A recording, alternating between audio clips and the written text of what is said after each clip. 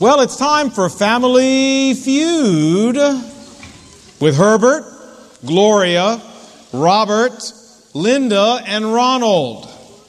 Now, if you were watching television, you might think we were looking at a game show, but if you live in Washington, D.C., you know this is no game show, it's the Halfs. You know the Half family? The ones that own Dart Drug Group, Crown Books, Track Auto, but all is not well in Pompadour land.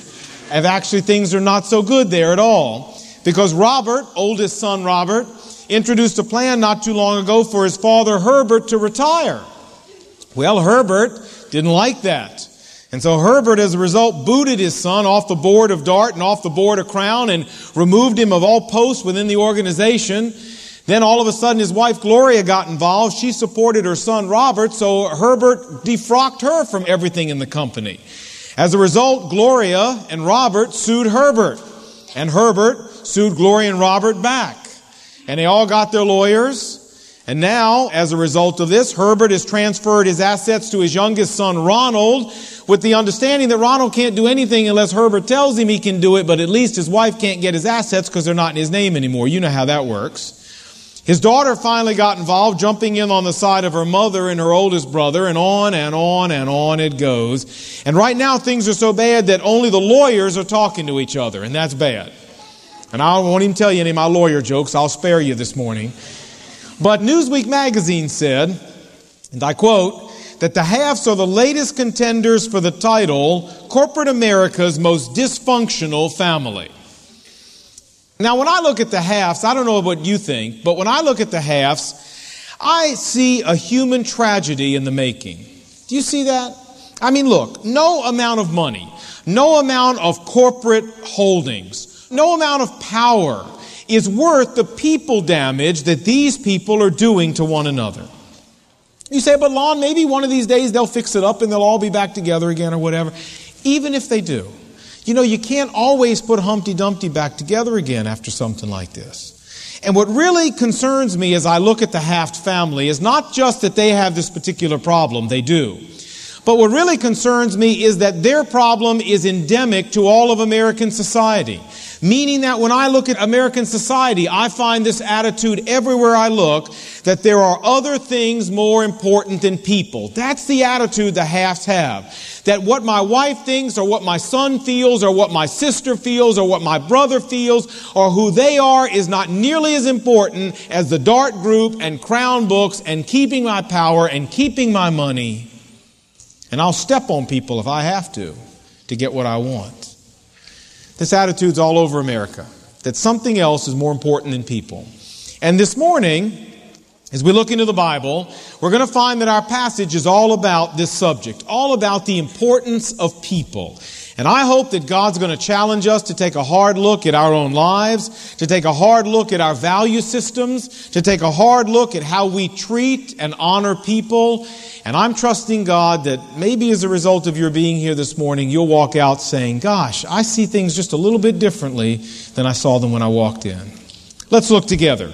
Luke chapter 8, I'm in verse 26. And they sailed to the region of the Gerasenes, which is across the lake from Galilee. You remember now when we left off last time, Jesus and the disciples were in the boat, and they were in the middle of that big storm, and Jesus calmed the storm out in the middle of the Sea of Galilee. Well, now they've landed on the other side. And they've landed on the southeast side of the Sea of Galilee. It's a Gentile region, and that explains why they're raising pigs. I mean, no Jewish person would raise pigs. But Gentiles raise pigs because they like bacon and ham and barbecue and all kinds of other good stuff like that. And so that's what they were doing. Now, verse 27. When Jesus stepped ashore, he was met by a demon-possessed man from the town. For a long time, this man had not worn clothes or lived in a house, but had lived out in the tombs. As we move through Luke's gospel here, we find just recently that Jesus has been demonstrating his power. First, he demonstrated his power over sickness. Back in Luke chapter 7, he healed the centurion's servant of sickness. Then he demonstrated his power over death. You remember he went to a little village called Nain, and there was a widow's son there who was dead, and he raised that boy from the dead. Then he demonstrated his power over the forces of this world and the forces of the universe right here in Luke 8 by stilling that horrible hurricane out on the Sea of Galilee. Now, Jesus is about to demonstrate his power over the devil and over his kingdom of demons, because this man comes to him, the Bible says, possessed by demons. Now you say, Lon, wait a minute. Hold on just a second. Time out. Wait. You know, the devil is just a symbol, right? I mean, the devil is just a symbol for evil. The devil is just kind of a Christian symbol for human suffering. Isn't that right? The devil is just kind of a Christian symbol for all the bad karma that's in the world. Isn't that true? Well, the answer is no.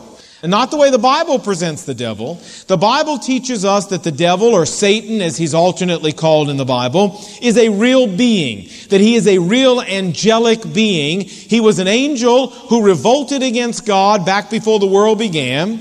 And the demons were his fellow angels who followed him in this revolt. As a result of the revolt, God threw them all out of heaven, but they're still on the loose. They're still on the loose. When the end of the age comes, Jesus Christ is going to grab hold of the devil, grab hold of his demons, bind them and cast them forever into a place the Bible calls the abyss, A-B-Y-S-S. Revelation chapter 20 says it's a place where the devil will be tormented along with the demons day and night forever and ever. So this is their final destination. Now that, folks, is the fastest course in biblical demonology you will ever get. About a minute and a half. But that's what the Bible teaches. You say, now, Lon, hold on. You're an educated person. You went to the University of North Carolina. You graduated. You took chemistry and physics and math and all the normal things people take. You seem to be a relatively normal human being. You don't really believe this, do you? I mean, you really believe that the devil exists and the demons exist and people can have demons in them? Yes, I do. And if you claim that you believe that the Bible is the inspired Word of God, then I hope you believe it too, because it's what the Bible teaches. You say, Lon, you believe this man actually had demons inside of him? I do. Well, do you believe that that could happen today to people? Well, I believe it can happen today to Christians because we have the Spirit of God inside of us and are sealed by Him. But can it happen to people who aren't Christians? Yes, I do. As a matter of fact, I have met lots of 2-year-olds that I am convinced this is the problem. This is the problem. Now, actually, I'm teasing. But you know, this really isn't a laughing matter in some places in the world. If you go to Haiti, or if you go to parts of Africa or the third world, this is not funny. There are people there who are involved in voodoo and witchcraft and all kinds of demon stuff. And this is not funny. You say, well, we never see much of this here in America. That's right. Because in every culture, Satan will work in the most effective way he has. And in America, the most effective way the enemy has to work is not to demon-possess people, but the most effective tool he has in America is the media. If he wants to fill something in America, don't fill people, fill the media. Because it is the most powerful tool in shaping American values. And that's where he's working. You say, all right, so I'm going to leave here and go out and say, you said everybody involved in the media is demon-possessed. No. I didn't say that. I was at a party last night with a whole bunch of media people, and none of them looked demon-possessed to me. They all seem like very fine people. But I am saying that in any culture, the enemy will figure out the most effective tool to use to shape values to go his way. And in our culture, it is the media. So you're not going to see a lot of voodoo in our culture or a lot of demon possession because that's not an effective tool. But you travel the world and you'll find out this is a very real problem in many places in our world. Could this man be full of demons? You bet. Now, what happened? Well, look, verse 28. And when he saw Jesus, he cried out and fell at his feet, shouting at the top of his voice, "What do you want with me, Jesus, Son of the Most High God? I beg you, don't torture me." And Matthew's gospel says, don't torture me before the time. You say, what time? Well, the time when, at the very end, when Jesus has already told them they're going to go into the abyss. They said, don't do that to us yet. For Jesus had commanded the evil spirit to come out of the man. Many times it had seized this man, and though he had been chained hand and foot and kept under guard, that's what the townspeople did to keep this guy under control. They wrapped him up and chained him and guarded him, but it didn't do any good. He had been driven by the demon into the solitary places. The Bible says he'd broken those chains and gone out and lived in the tombs. Jesus asked the demon, "What is your name?" And the demon said, "My name is Legion." A Roman legion was over 6,800 Roman soldiers. And so by saying legion, he meant there's a lot of us in here. Legion, he said, because many demons had gone into this man. And they, the demons, begged Jesus repeatedly not to order them to go into the, look, see it?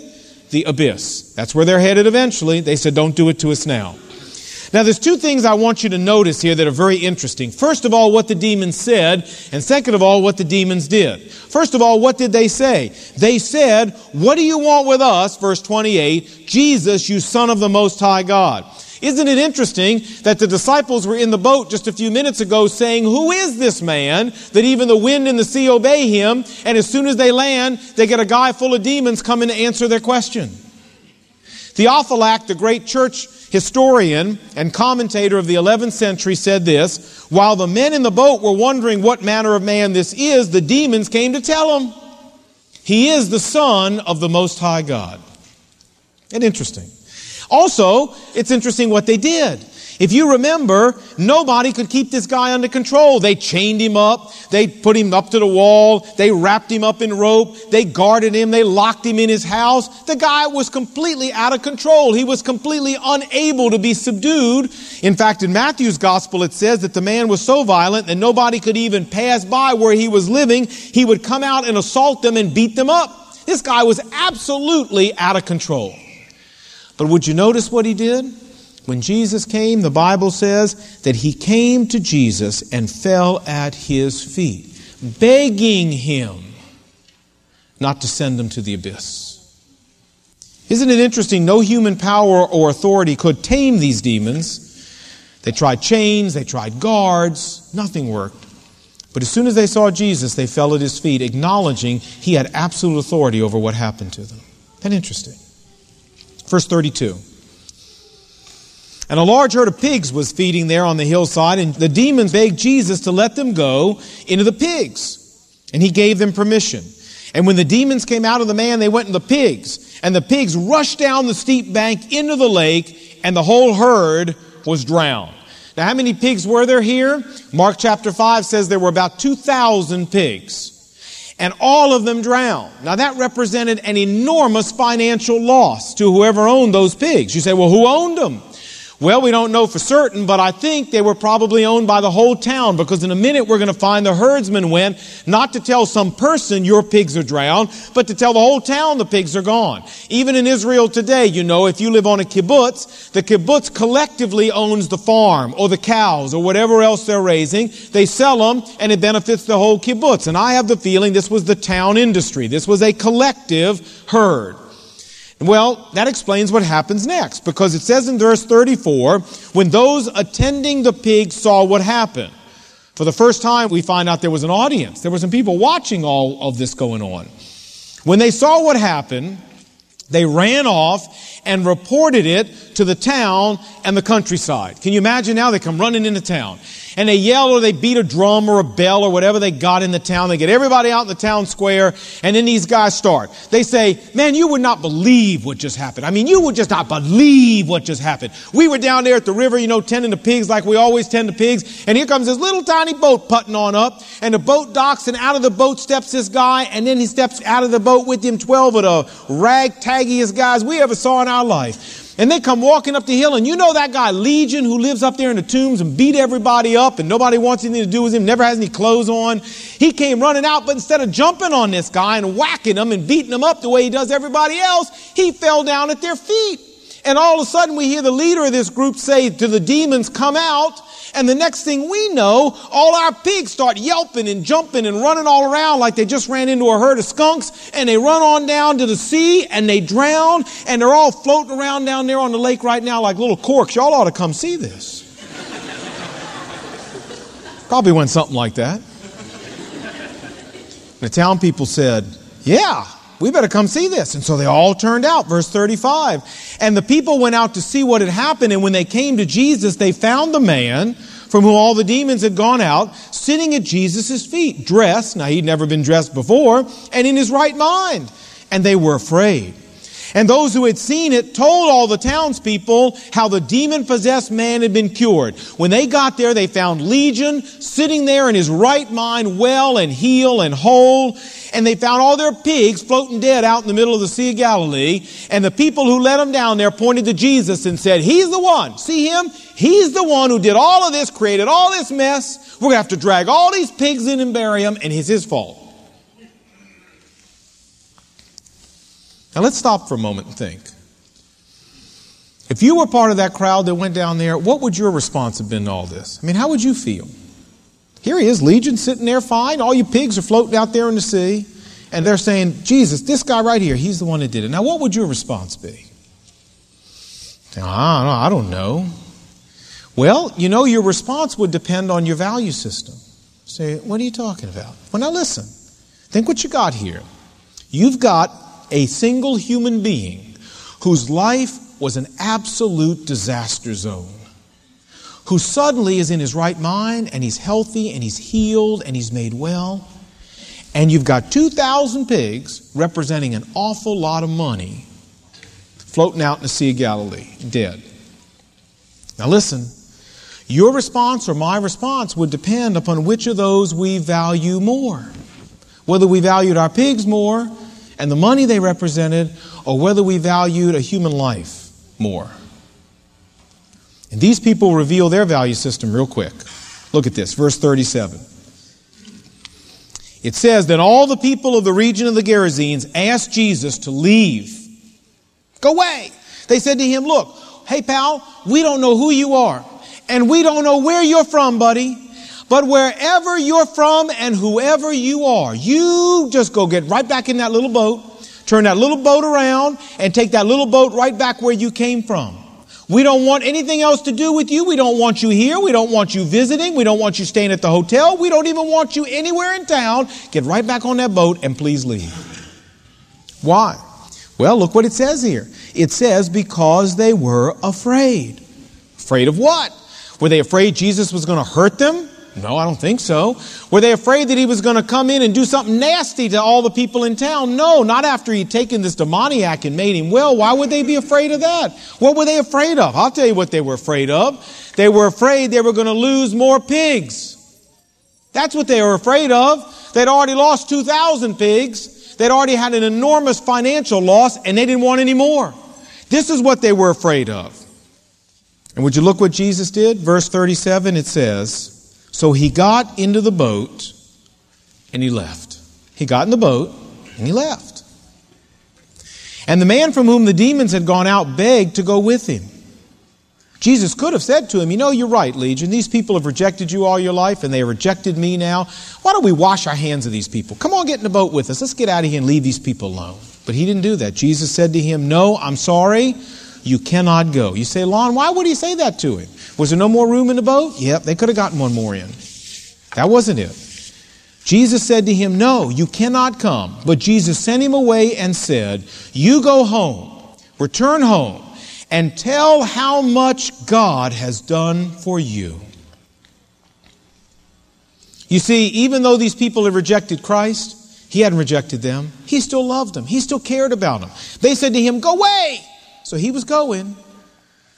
But he still left Legion there because he wanted Legion to keep trying to reach these people for Christ. He still cared about them. And so the Bible says this man went away and told everybody in town and everywhere else how much Jesus had done for him.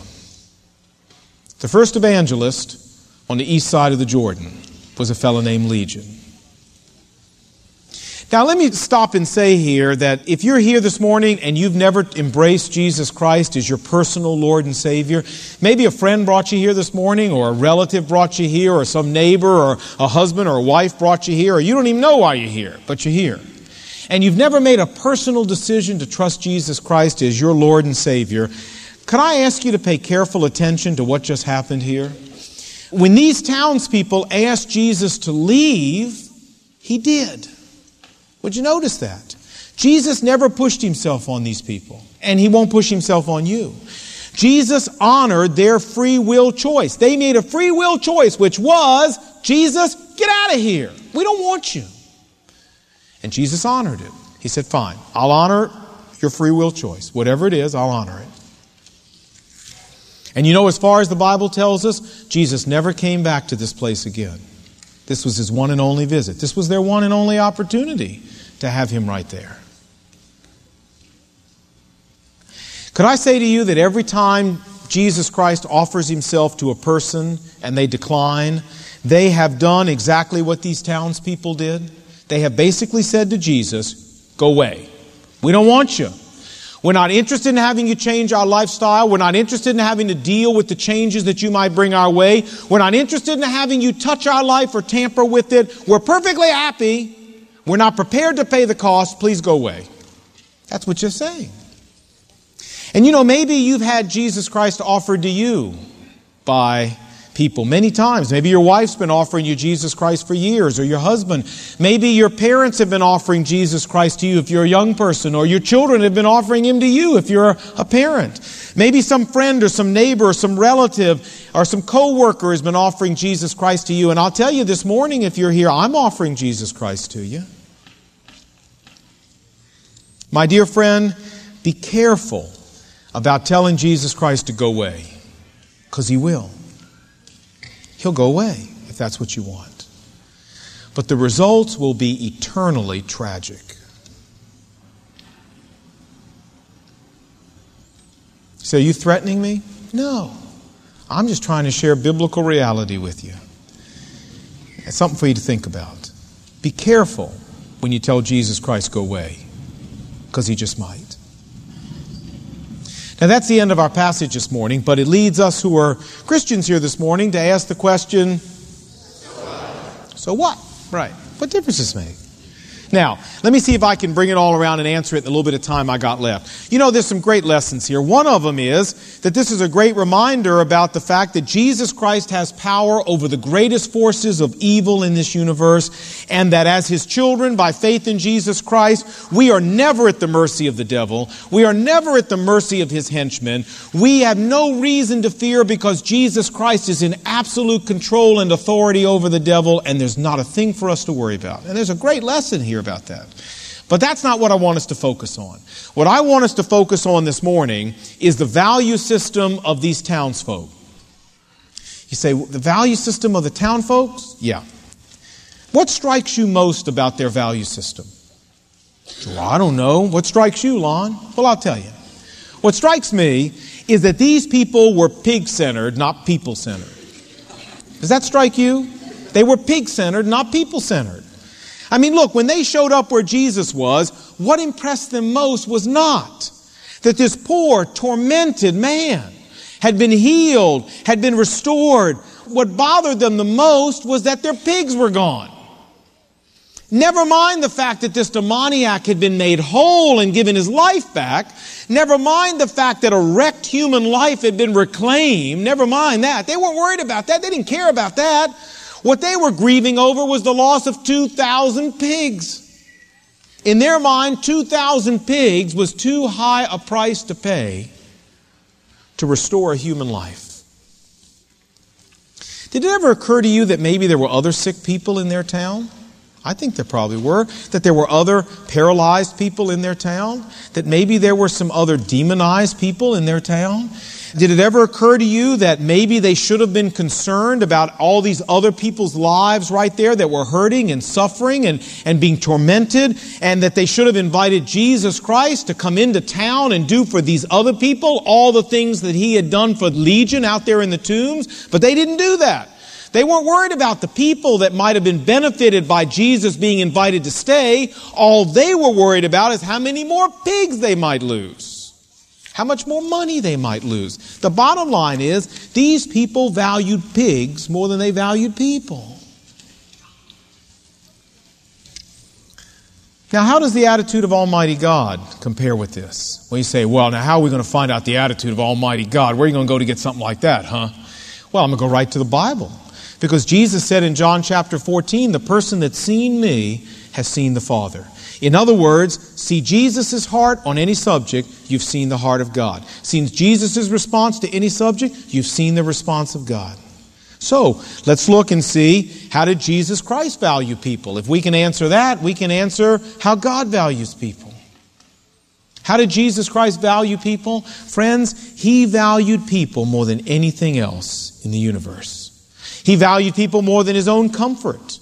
You say, how do you know that? Well, because Philippians chapter 2 says that he didn't regard the comforts and the prerogatives that he had in heaven something to be grabbed a hold of, but rather he was willing to let go of those things because of the value he placed on us. And he was willing to come to earth and do something for us that we could not do for ourselves, but that we desperately needed done. That every one of us needed our sins paid for, but there was no way we could pay for them ourselves, and we desperately needed somebody to pay for them for us. And Jesus said, I'm willing to give up my comforts, I'm willing to give up my prerogatives, because I value those people more than my comforts and my prerogatives, and I'm going to earth to do for them what they can't do for themselves. Jesus Christ valued us more than any kind of earthly power. It says after he fed the 5,000 in John chapter 6 that the people intended to come and take him by force and make him king. Could he have been king of all the world? Sure he could have. But that would have destroyed his mission, which was to die on the cross for you and me. So Jesus, the Bible says, withdrew himself to a mountain by himself so they couldn't find him. He valued us more than any kind of human power. He valued us more than money or material things. He said to his disciples, he said, you know, guys, he said, the birds have nests and the foxes have places to lay in, but I don't even have a pillow that I own. Jesus could have amassed a fortune if he wanted it. But again, it would have interfered with dying on the cross for us and doing his mission. He valued us more than money. Jesus valued us more than getting his own way. You remember in the Garden of Gethsemane, he lifted his hands and he said, God, he said, I don't want to go to the cross. If there's any way you can take this from me, take it from me. I don't want to go. But not my will, but yours be done. And what was the will of God? For him to go to the cross and die for the sins of people, because people were worth that much to God. Finally, Jesus valued us more than even his own life. Every time we look at a cross, it ought to remind us, it ought to be like a neon sign just flashing out to us. Every time we look at a cross, God loves people. God values people. God esteems people more than anything else in the universe. God values people. The Bible says no greater love, no greater value could anybody place on another person than this, that he would give up his life for that person. Do you place enough value on your child that if your child needed you to, you'd die for your child, if you've got a child? Boy, that's asking a hard question. How much value do you place on that child? You say, Lon, you know, as hard as it would be, I think I value my child enough, I would do that. Good, that's good. Let's talk about your husband or your wife or your boyfriend. Would you die for them? You say, I don't know, it depends what day you ask me. Depends what day you ask me. How about your boss? You go, my boss? You got to be joking, pal. My boss? That's not even in the realm of possibility to die for my boss.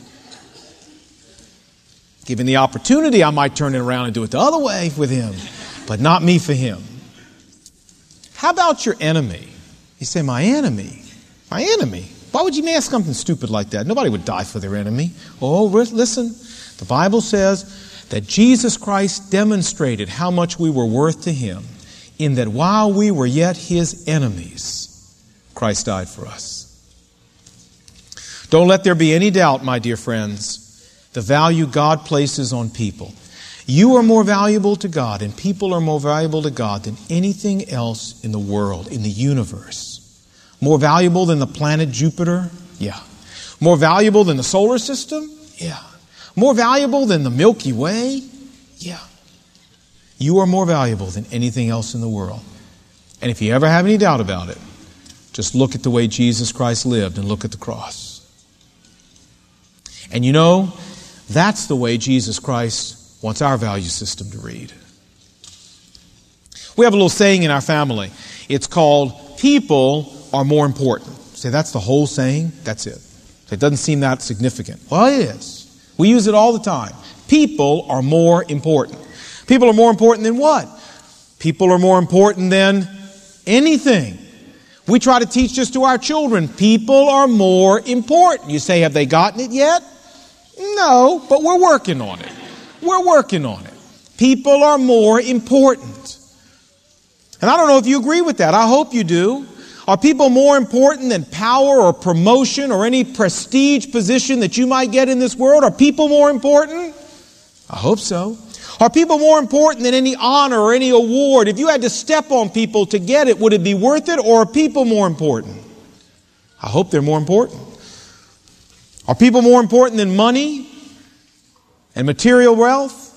I hope so. Are people more important than parking spaces at the mall at Christmas time? Say, I don't know, Lon. You're really getting close on that one. People are more important. My wife and I were riding home from a visit to her parents, my in-laws, just about a year ago.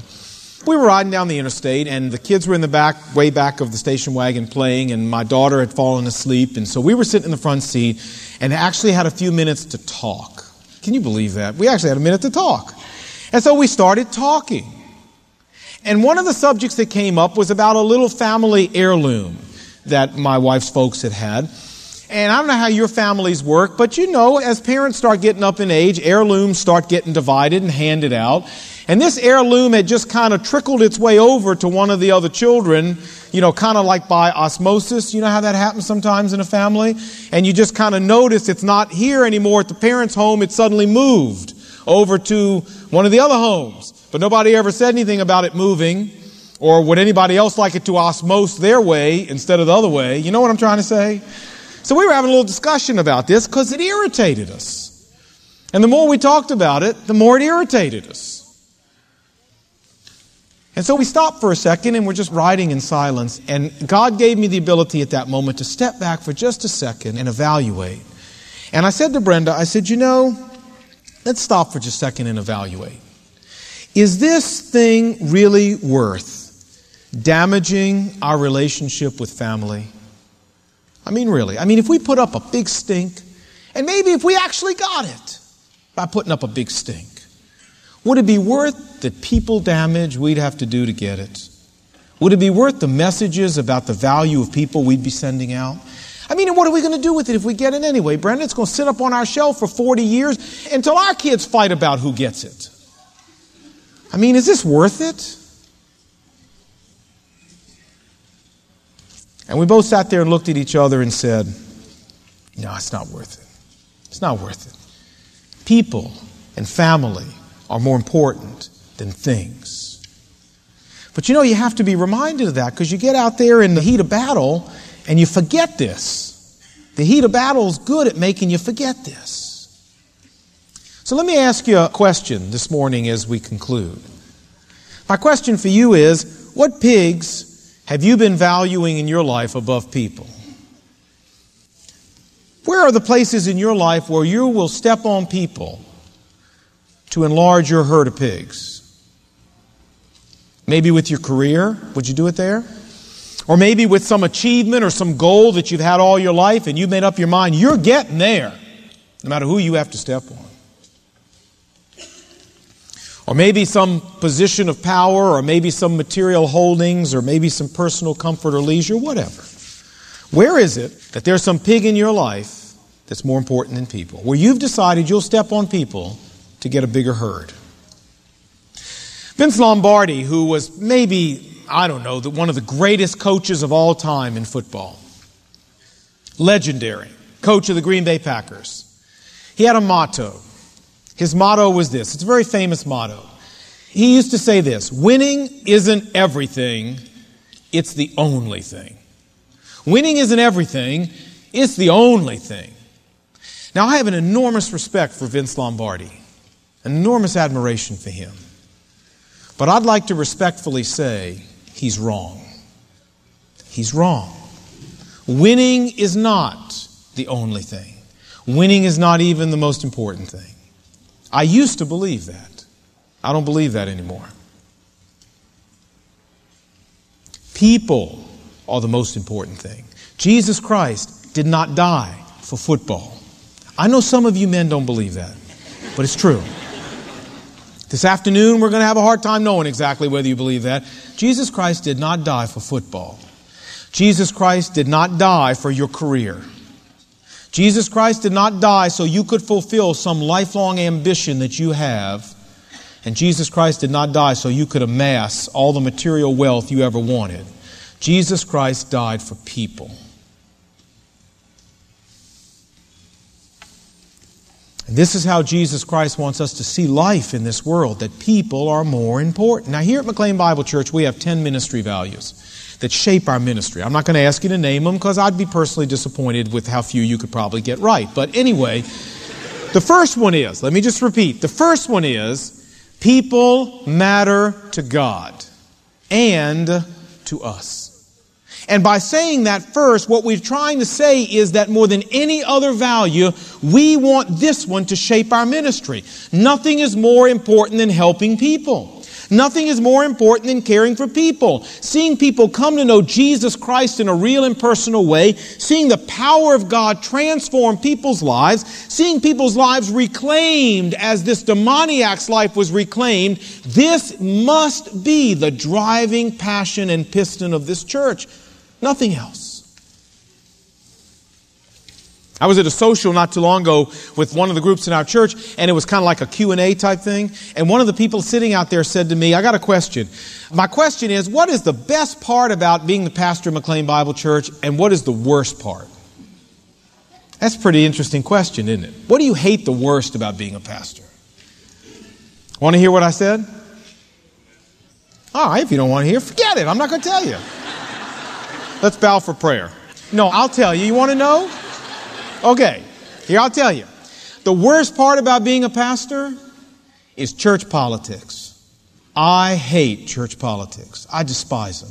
You know, everybody running around with their own little agendas and everybody backbiting everybody and everybody pushing for their own little way and everybody carrying on a little intrigue and all of the conflict and the hurt and the pain and the disruption that brings to the work of God. I hate church politics. And I thank God we don't have too much of that around here anymore. And I'm grateful for that. You know the best part about being a pastor? What do you think the answer is? You say, being in a big brand new building like this. No.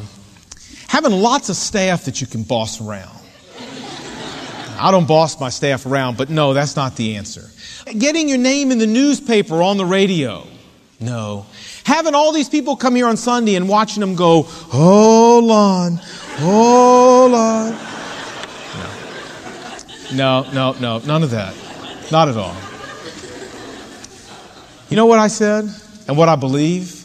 The best part about being a pastor is seeing people's lives changed by the power of Jesus Christ.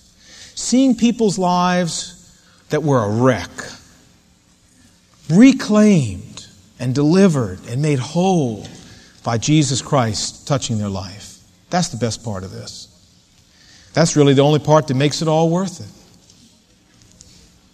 And friends, when it comes to us as Christians making an impact on that world out there, let me tell you something. What that world out there needs is not another televangelist. You agree with that? What they need out there is not another faith healer. And what they need out there is not another Christian celebrity.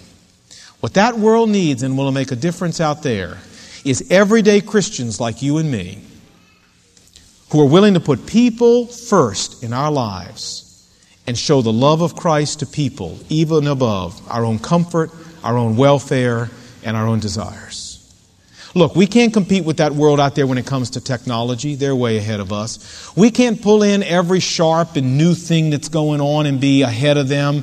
We can't compete with them on any of those bases. We can't run programming that'll outdo the world's programming.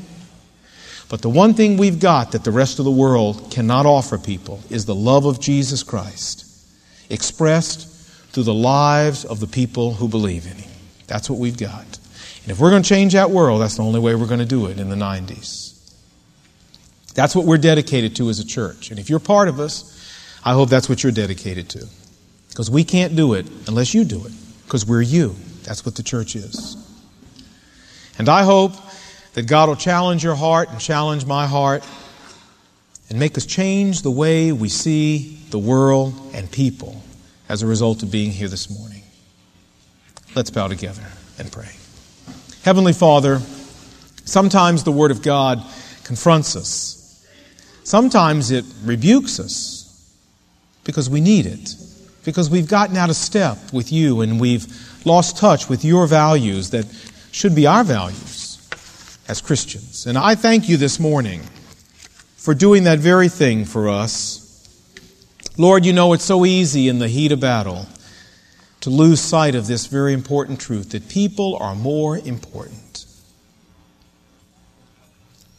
But I pray, Father, that you would bring us back to that value this morning and help us live it. Lord, I want to pray for someone who may be here that has never trusted you as their personal Lord and Savior, that you would use the story that we saw this morning to remind them how dangerous it is to tell you to go away and leave them alone.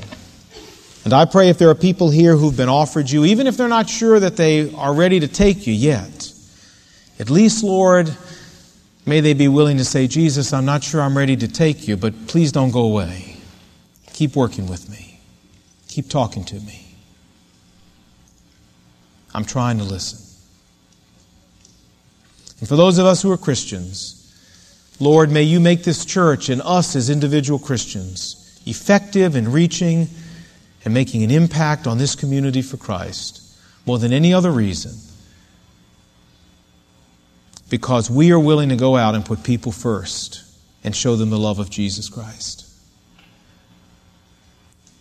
Give us the power to live differently, Lord, if we become convinced that we need to. And we pray these things in Jesus' name. Amen.